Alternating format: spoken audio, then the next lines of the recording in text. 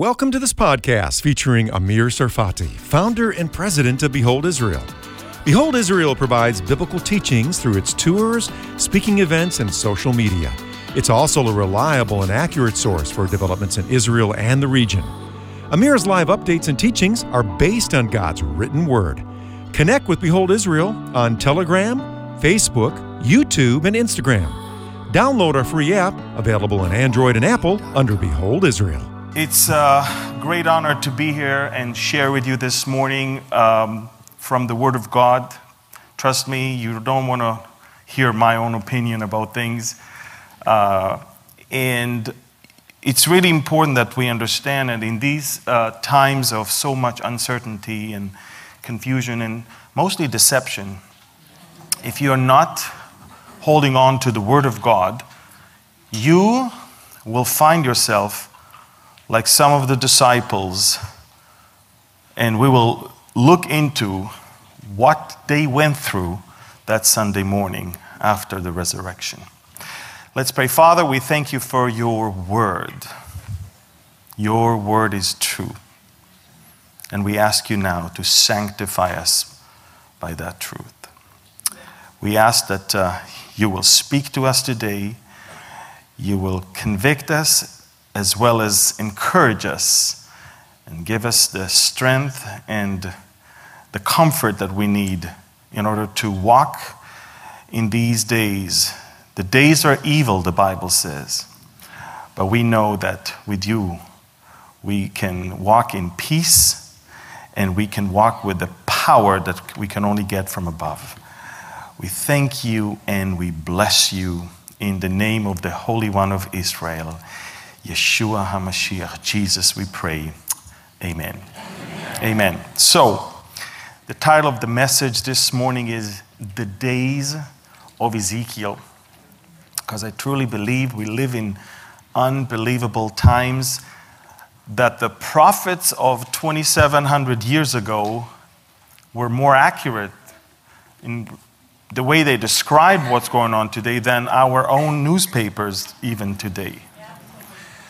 And I've never seen the church more divided in my entire life. I've never seen families more divided. I've never seen friendships so easily broken, as if they don't matter anymore. And all of that because the enemy successfully breached those fortresses of our lives and managed to convince us that there are things that are way more important than the Bible and the gospel. And so it's important to me that we all understand that sometimes the bad times are not as bad as we think. And also, sometimes we need to understand that there's not a single verse in the Bible, not even one, where Jesus says to his disciples, as you reach towards the end, things are going to be great. I don't know why everybody's so shocked and so surprised. I mean, on one hand, they all agree that we live in the end times. On the other hand, we don't want to bear the consequences thereof. No, you can't have them both. If you think and you know and you're convinced that we live in the end times, then you have to understand that 2,700 years ago, as well as 2,000 years ago, we were promised what the end times are going to look like. I don't agree with that. Well, that's your problem. It's not, I mean, God, by his grace, allowed us to understand in order for us to be ready how the end times are going to be. We must have a biblical perspective and not what I would say, a sensational one. We have to be very, very careful. Because nowadays, Christians, they fight more for other things than for the gospel. They share more other things than Bible verses or ways to be saved. Because there's only one way. I see the name of Dr. Fauci more than the name of Jesus on all of their posts. What happened to us? We must understand the times and the seasons in which we live. And for that, we must go to the Word of God, because only through the Word of God you understand where you are. The Bible says that at the very end there will be so much deception. But the biggest deception is that there are other things that are more important and more relevant than the Bible. That's the biggest deception. You know, I'm reminded of Luke 24. It's the first day of the week. Jesus resurrected. Happy day. No? Well, the women comes to the tomb early in the morning. At least in John, we know that Mary came to the tomb and she was in tears. And when she saw the empty tomb, she was even in more tears. Where is he? And then when Jesus appeared right next to her, he says, why are you crying? And she said, she thought he's the gardener. She said, listen, if you took the body of my Lord, tell me where it is. I will take it back. Not a single time in this whole conversation was the resurrection even an option. And if that's not enough, those women went back to the upper room to tell the rest of them, you know, we've seen an amazing thing. The tomb is empty, the stone is rolled. I mean, there's no one there. And we even saw angel telling us that he's not there because he's alive. He's risen. And which type of dance do you think the male disciples started dancing? No dance. They actually started a sprint run. I mean, all the way towards the tomb. Why? Because we don't believe the woman. We don't have a clue what they were having for breakfast, what time of the month it is. So we run and check. And when they ran and checked, you know what the Bible says? They went and they found it just as the woman had said. Should have believed them. So the Bible tells us that John outran Peter, because it's important. But Peter entered the tomb first. But the bottom line was that the tomb was empty. And what kind of a dance they started then? None. The Bible says that they went back to the upper room perplexed at what they have seen, scratching their head like that. And I know that they were not happy. I know that they were sad, angry, confused. I know. How do I know that?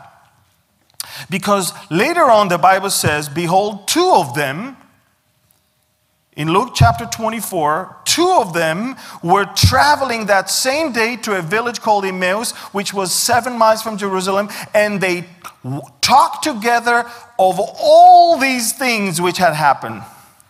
I think they didn't talk about all the things. They talked about the things they saw with their eyes and not the things that they heard and had to believe in.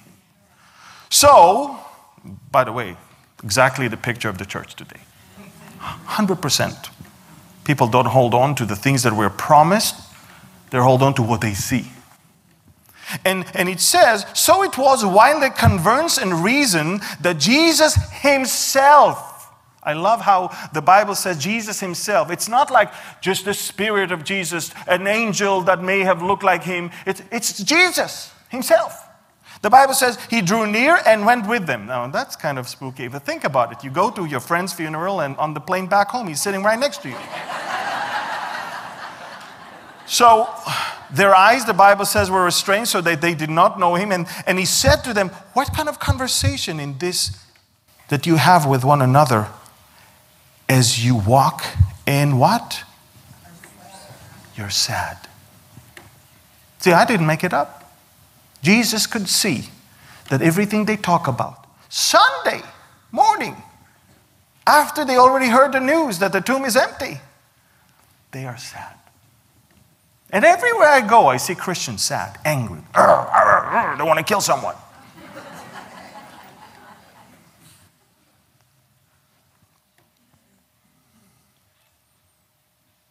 And then he asked them the question, and then one of those whose name was Cleophas answered and said to him, Are you the only stranger in Jerusalem? Think about it. He's talking to Jesus right now. Are you the only stranger in Jerusalem? Have you not known the things which happen in these days? And I love how Jesus asks, what things? What is more important than me being alive right next to you right now? What things?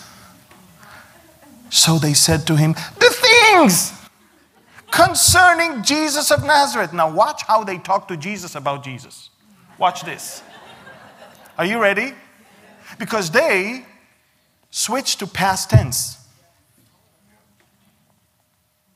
Jesus of Nazareth, who was a prophet, mighty in deed and word before God and the people, and how the chief priests and our rulers delivered him to be condemned to death and crucified him, but we were hoping that it was he who was going to redeem Israel.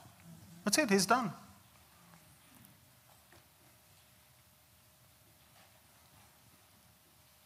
Indeed, besides all this, today is the... Is it better?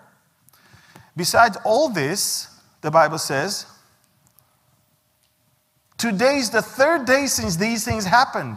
Yes, and certain women, again, back to the women, certain women of our company who arrived at the tomb early astonished us when they did not find his body, and they came saying that they had also seen a vision of angels who said he was alive.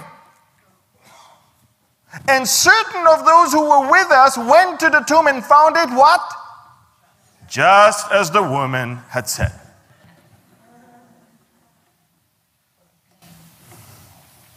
But him they did not see. And then Jesus said, okay, time out. Look at me.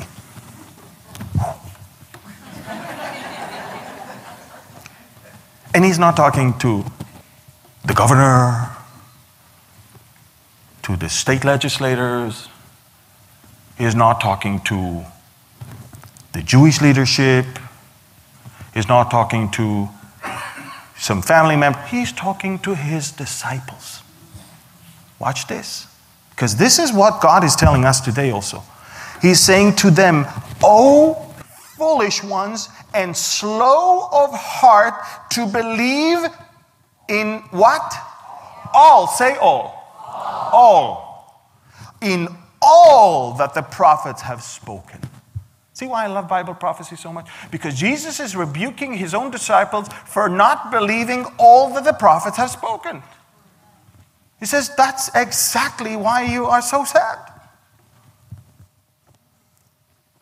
Ought not the Christ to have suffered these things and to enter into his glory? Shouldn't suffering and some terrible things accompany, according to the word of God, the end times? I want my rights back while you're holding your Starbucks in your hand. Do you understand that as I speak right now, hundreds are being executed in Afghanistan by the Taliban. Right now, 12-year-olds are being kidnapped from their homes and being as meat supplied to the jihadists. Right now, anything that has a female figure or, painting of a woman or picture of a woman anywhere around Kabul is being sprayed right now. That's it, the end. Will you hear anything condemning that from the progressive liberals? Of course not. Right now, Christians or anyone in Afghanistan that professes Christianity is being executed as we speak. And you tell me that your rights are being taken from you? My father-in-law is teaching every week Afghans from a different rooftop every week. They don't have a church. They go on a rooftop where they have some cell reception. And there is not a single week where they're in the same rooftop of the one before. A little perspective is needed in these days. And we don't even know if they're alive today. And beginning at Moses and all the prophets, he expounded to them in all the scriptures. Jesus did not quote any other document, not even the Constitution. Beginning at Moses and all the prophets, he expounded to them in all the scriptures the teachings concerning himself. Basically, he said, I'm everywhere in the scriptures. Of course, there are some churches that don't teach the Old Testament, so Jesus is nowhere. Because Jesus showed them everywhere he is in the Old Testament. Well, Jesus never taught from the New Testament even one sermon. What are you talking about, Willis? Think about it. Paul never quoted the New Testament even once. Every time the Bible, in the Bible, talks about scriptures, it's the Old Testament. Some Christians are being handed, New Testament and Psalms. I hope you paid half price. It's a half of the Bible. And the Bible says, then they drew near to the village where they were going, and he indicated that he would have gone farther, but they constrained him, saying, abide with us, for it is towards evening, and the day is far spent. Abide with us. And he went in. Was there a time that people ask him to be, to heal, to stay, and he says, no, I don't think so. No. Now watch this. And he came to pass that he sat at the table with them, that he took bread, blessed, broke it, and he gave it to them. And that was a deja vu. They realized, okay, now we know this one. And their eyes were open and they knew him. And he, what? Gone. Do you have a problem with us being vanished? Taken away? No, because this is biblical, you know that. And they said to one another, did not our heart burn within us while he talked with us and on the road and while he opened the scriptures to us? Now, did Jesus own a Bible? No. Was he walking with a Bible? No. He is the Word of God. Everything he spoke was the Word of God. He knows the Word of God, and he expounded the scriptures to them in ways that they never ever heard before, because there is no rabbinical interpretation involved. There is no other, some commentary involved. That's it. It was pure the Word of God, speaking the Word of God to the people that never heard the Word of God spoken like that before.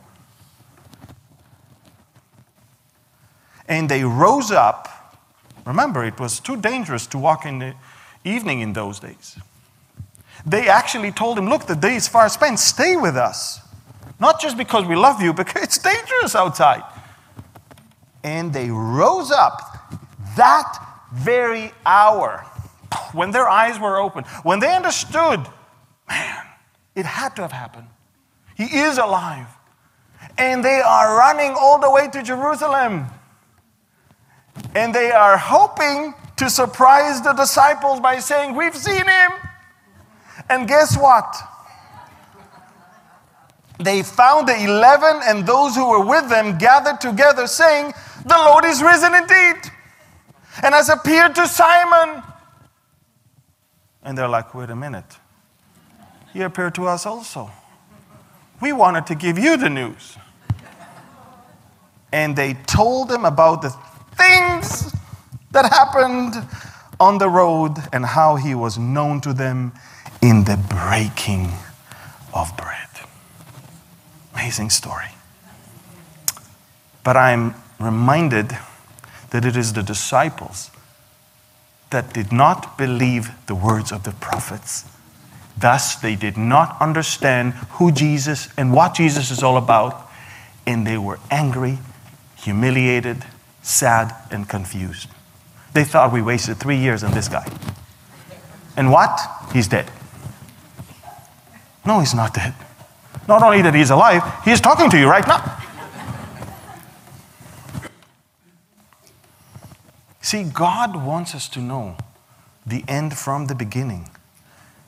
Everything that is going to happen, God saw it happening already. God is above time.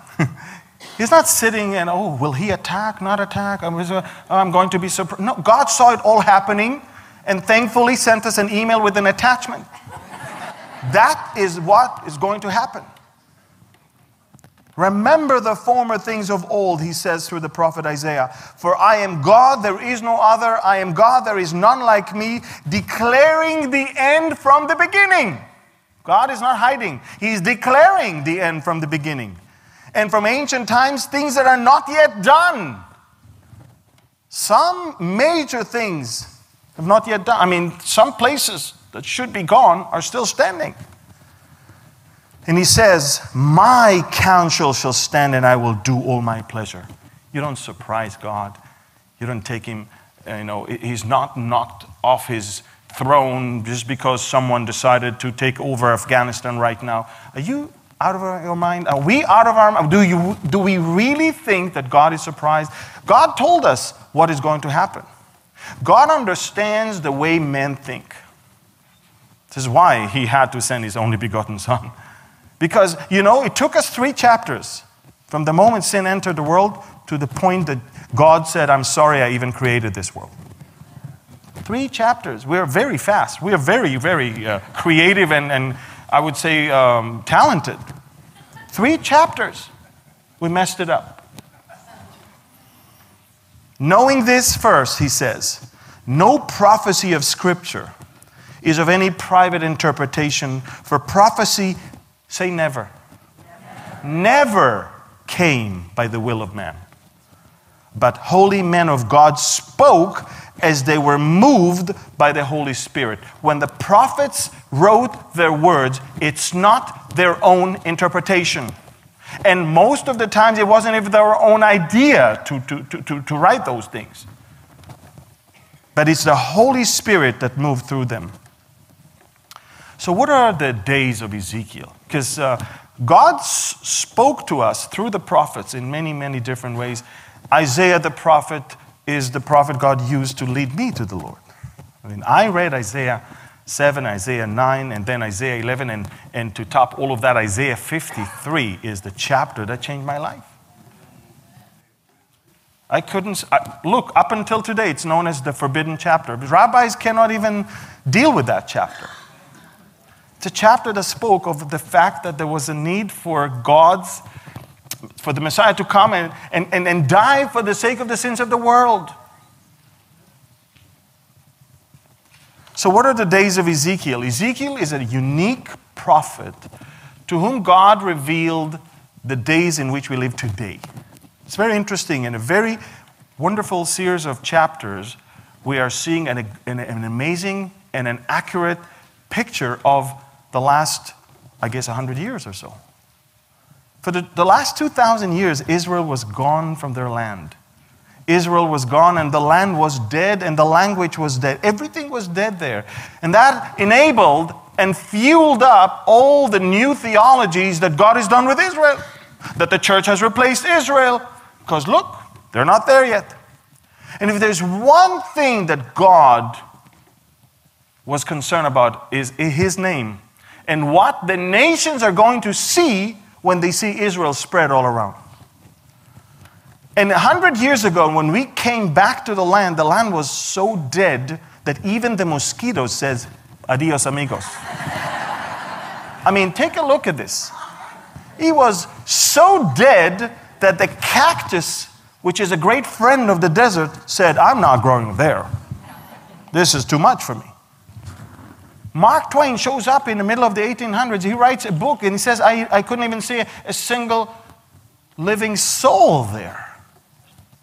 Barren wasteland. And Ezekiel says in chapter 36, in preparation, you know how the flight attendants say, in preparation for landing, please fold your table, do all of these things.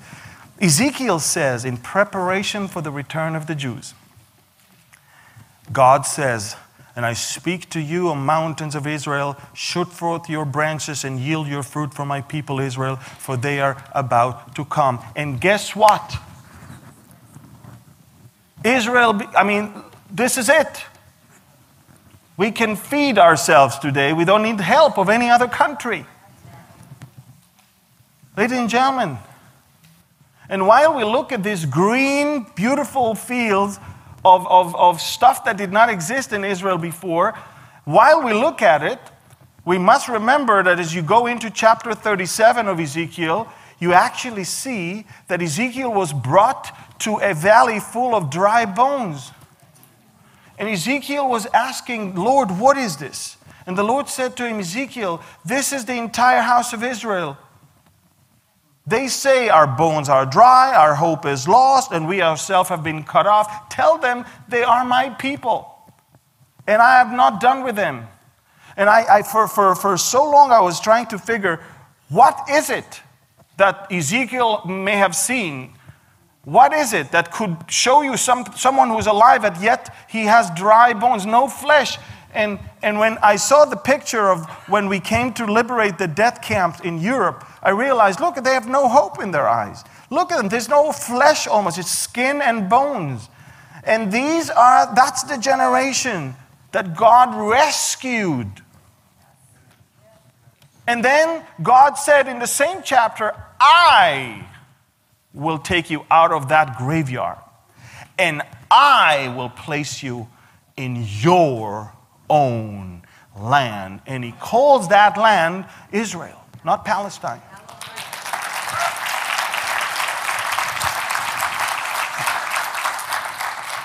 "2020, the year of the pandemic, and 20,000 new immigrants from over 60 different countries still kept coming to Israel.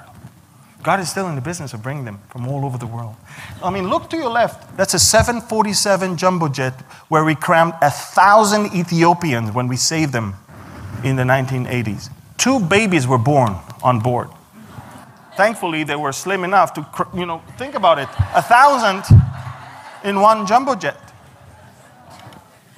Ladies and gentlemen, we're in the business of bringing the Jews from the 4 corners of the world. Do you have something like that in America where you have your Central Intelligence Agency busy bringing all the Americans from the 4 corners of the world? You're bringing everybody but Americans into it. I'm telling you, I could have voted here a few months ago. And I'm not even American. Listen, what I'm trying to say is that there is no country like that on planet Earth. And it's because God is directing those steps. And he promised that. So the preparation of the land is fulfilled. The rescue of the remnant is fulfilled. The return to the land, not only you rescue them, but you bring them physically back to the land. It's also being fulfilled. In Israel today, believe it or not, we're the state right now of Israel is its safest and the most secure and most prosperous it has ever been. Oh, I thought there were some rockets flying towards it. Yeah, so we take care of business. We shoot them down, and 10% of all those rockets fall on them anyway. Ladies and gentlemen, this is by far the safest decade we've ever had in our history. Just so you know. And we know our enemy. It's very easy. So you go and take care of business. The problem is when you don't know your enemy. I want you to know that God is working in amazing ways in this. Look, let's talk about water for a second, okay?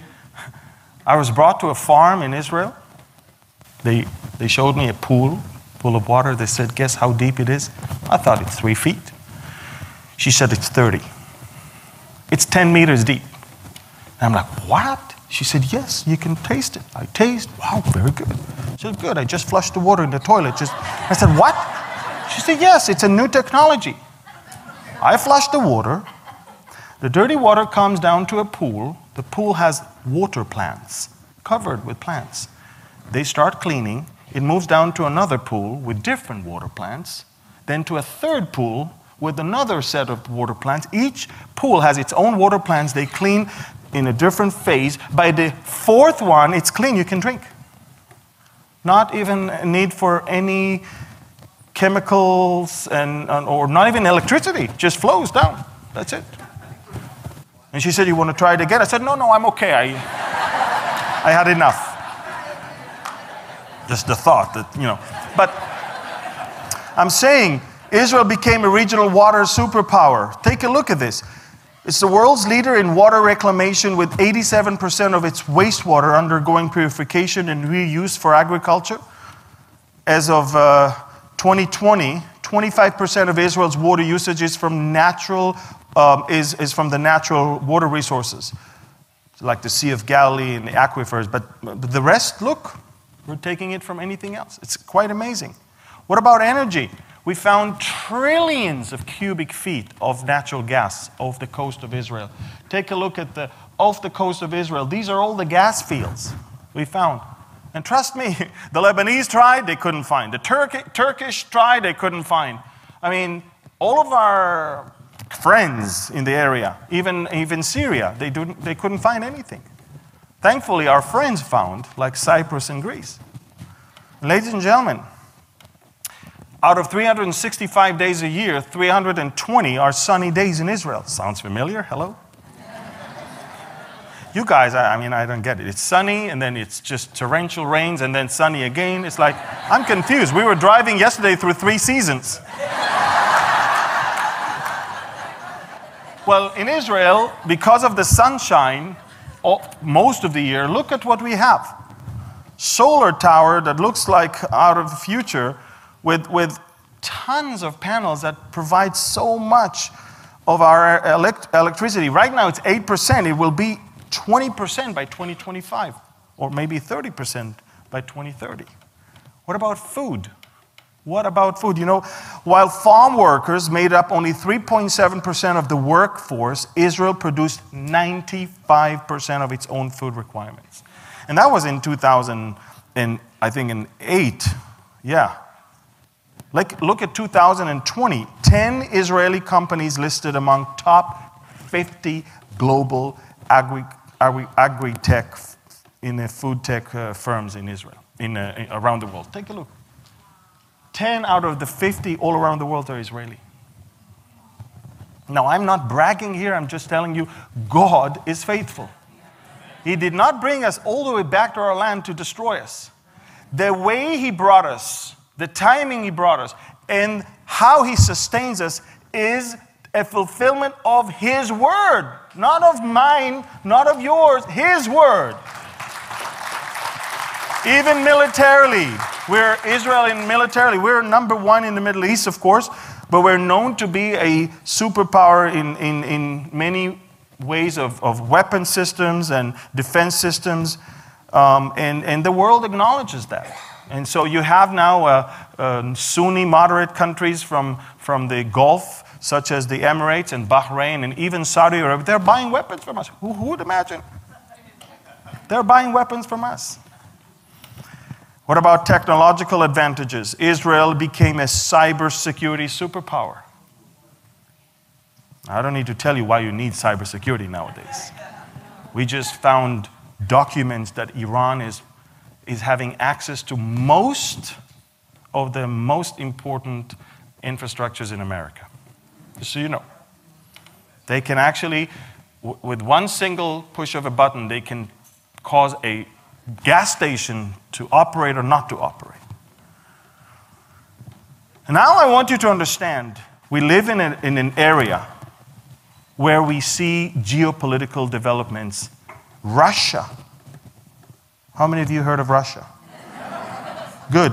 Well, Russia right now is on the border with Israel.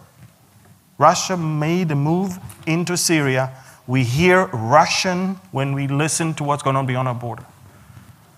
Russia wants to restore Syria, but they realize it's not going to happen. They've been there for 7 years. 6 years completed, now it's the 7th year. Iran is at our border.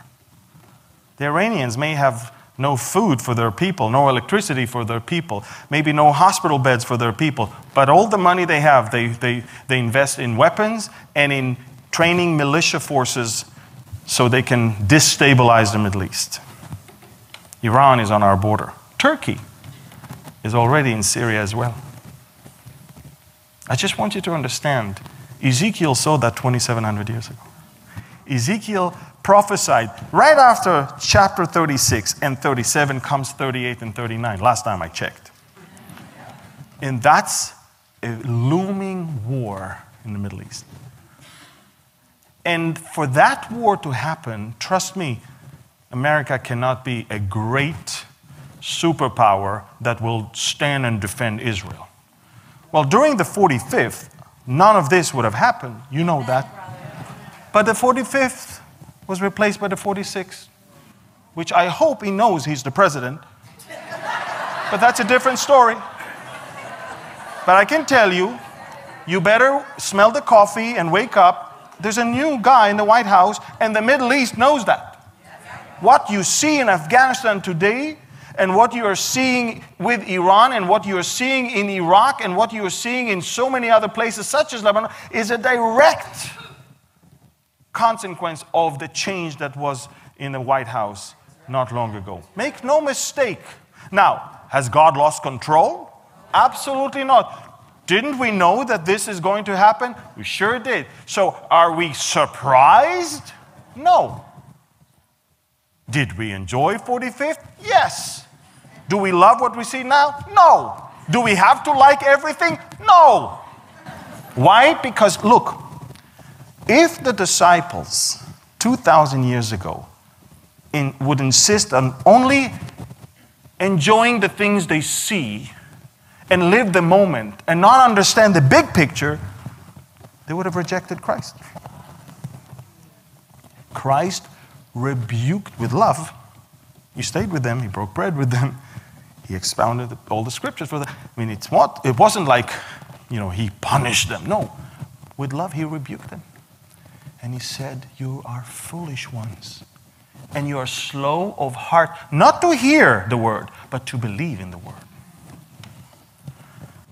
We see countries like Sudan and countries like Libya that are becoming the proxies of both Iran and Russia and Turkey, and they're also waiting for a move. On the other hand, you see Sheba and Dedan in the Bible that are Saudi Arabia and the Gulf states that are now swinging towards the state of Israel on our side. And in that book and in that chapter of that war, Sheba and Dedan, together with the merchants of Tarshish and the young lions of Tarshish that should probably be Europe, and some could also suggest America, I'm not sure, but I can only tell you this, they are criticizing the coming war and the reason for which those countries are invading into Israel.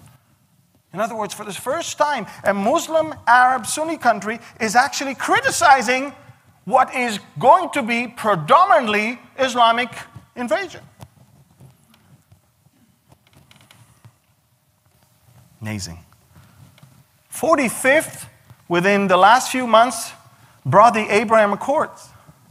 And when you look at that, you realize they were required and needed for Sheba and Dedan to switch sides.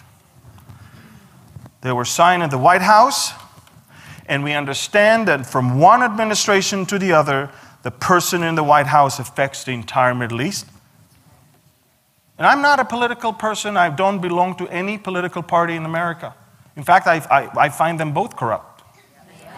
This is exactly why the 45th couldn't even, swim in their own swamp of his own party.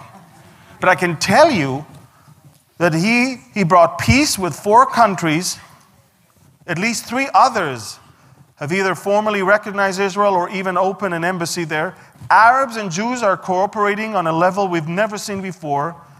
that was a White House that holds the Middle East accountable, results and it resulted in less violence. It was the most peaceful years we've had. Yes, some people counted him as crazy.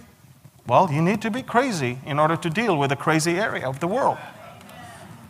In just a matter of months following his departure from the White House, Israel knows it no longer has reliable support from the White House. We know that.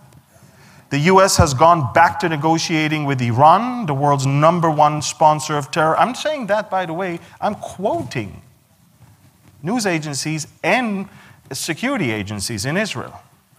While one president brought about stability and relationships that Ezekiel describes, another one brings apathy that is allowing for the hostility that is needed for the coming invasion. In other words, both somehow plays into the prophetic picture of what we see today. I want my 45th back. Well, God is in control. It's almost like the disciples will say, I don't like that weekend when Jesus was crucified. Well, I'm sorry, but he had to. You know, not everything we want, we get. Everything God wants, we get. You understand that? Yeah, but what about it? God is not asking us. It's not a menu. Which one do you prefer tomorrow? He sent us an email with an attachment of what has already happened as far as he's concerned. He already saw everything. In his infinite way of seeing everything, the Bible says, declaring the end from the beginning. How could he declare the end from the beginning unless he knows? Hello? We are the only group of people on planet Earth that our book contains almost a third of future events.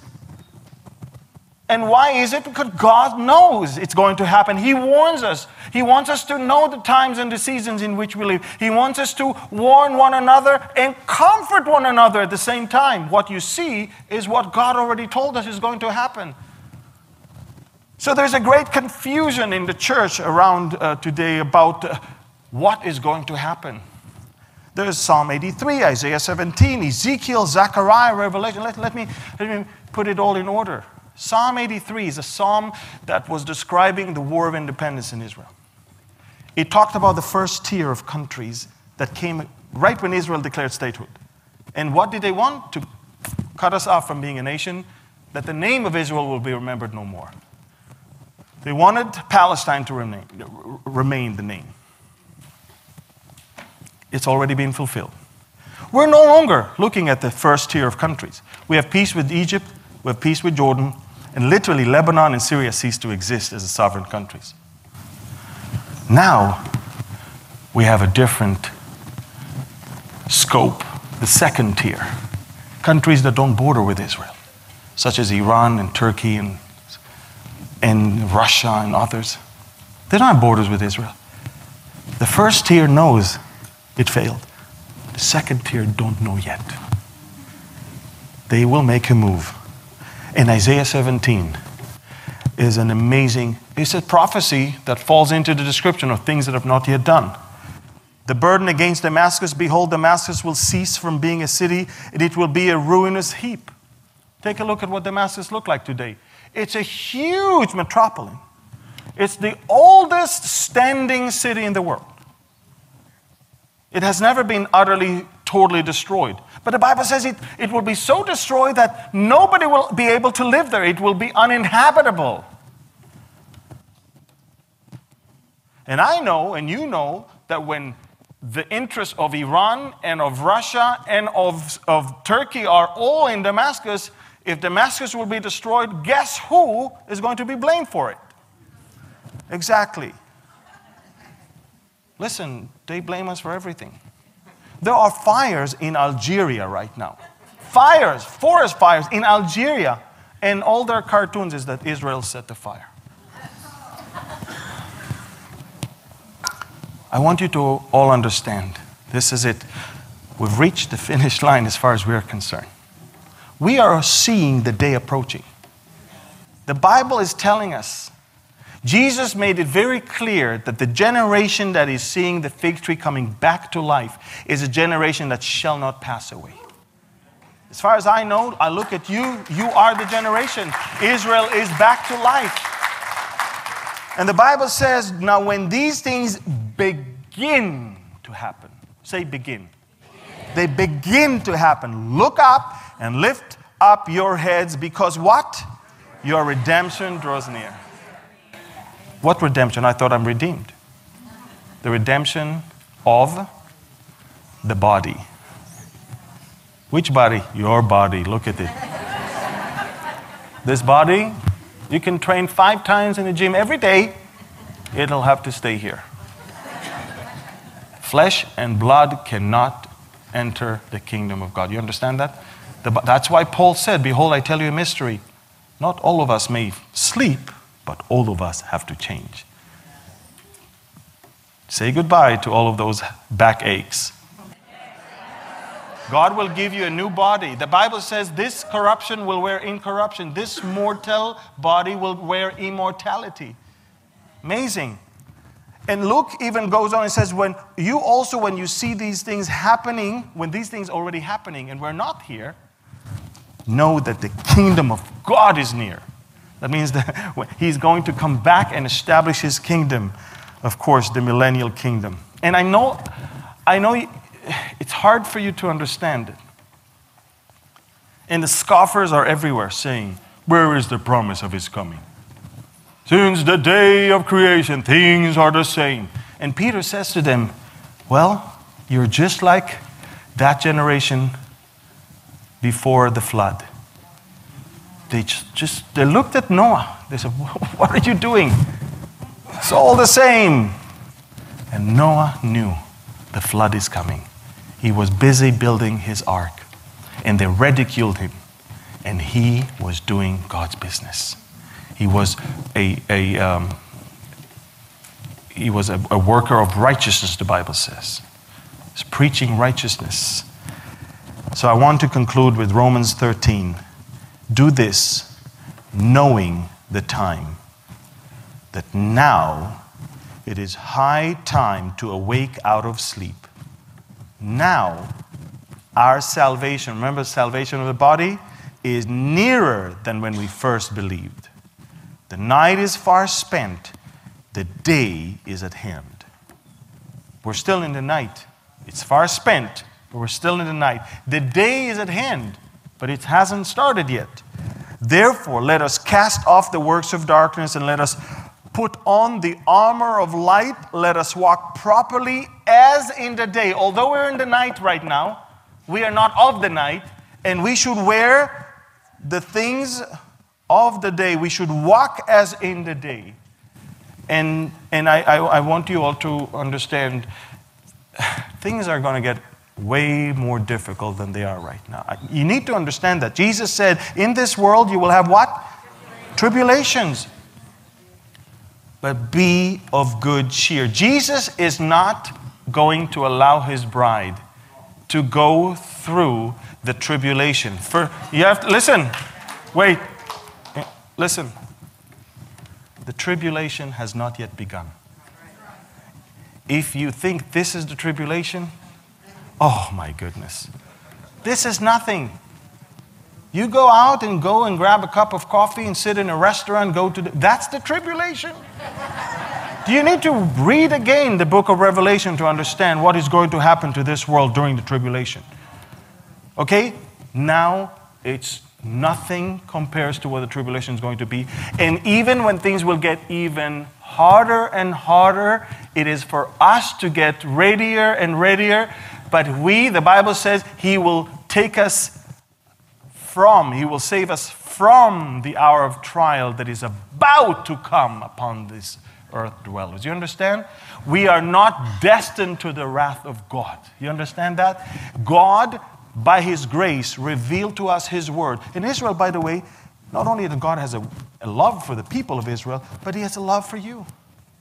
That's why you can never be the fig tree. You are the generation that is watching the fig tree. You're not the fig tree. You may be part of the olive tree, you may be part of the vine, but not part of the fig. The fig tree is Israel's national privileges.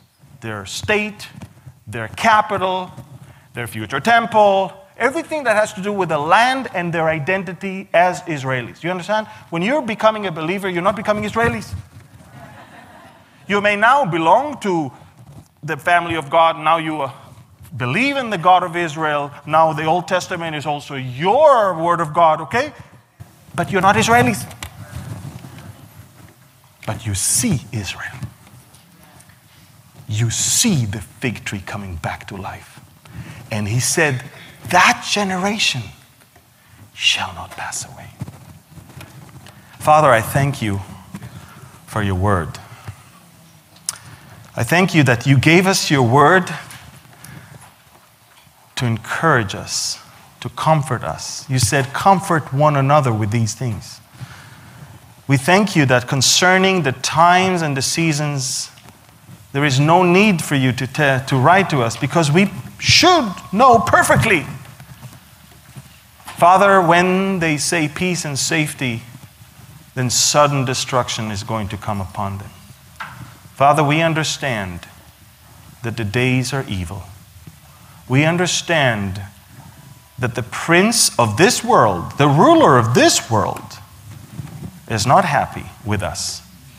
And we know that there is not a better day for him than to see us out of here so he can really start confusing and ruling this world through the man to whom he is going to give his authority, power, and seat. We thank you, Father, that we do not need to wait for the Antichrist, but we are waiting for Jesus Christ. We thank you that we have a meeting place in the clouds. We're going to meet the Lord in the air. And we thank you for his promise to us that he prepared a place for us so he can come and receive us unto himself, so where he is, we will be also. We thank you for that amazing promise that is so ridiculed and so abused and so ignored from pulpits all around the world, yet we hold on to that promise of our soon departure. Jesus will come back for us, but not for the world. He will come to take us out of this world. And then when he will come back to this world, it will be not for us, but with us. We thank you, Father, that in the second coming of Jesus, we will see his back, not his face, as we are riding those white horses behind him. And we thank you, Father, that as he comes back to judge this world, we will judge with him, rule with him, reign with him, and be with him. We have a great promise. We bless your name for all of these promises that we have. And so far, Father, the experts are wrong, your word is right. So we thank you for your word. Your word again and again is truth. And we thank you that we can sanctify ourselves by that truth. And may you all stand up. I want to bless you in the Aaronic blessing in the Hebrew language. יברכך אדוני וישמרך. יאר אדוני פניו אליך ויחונך. יישא אדוני פניו אליך וישם לך שלום. The Lord bless you and keep you. The Lord make his face shine upon you and be gracious to you. The Lord lift up his countenance towards you and give you his peace. That peace that surpasses all understanding, that can only come from the Prince of Peace, who is the Lord of Peace, who can give you peace now and forever, here and everywhere. His name is Yeshua. He's our salvation. It's Jesus. And it's in his name we pray. And all of God's people say, amen. Thank you and God bless you. Thanks for listening to this podcast featuring Amir Tsarfati, founder and president of Behold Israel.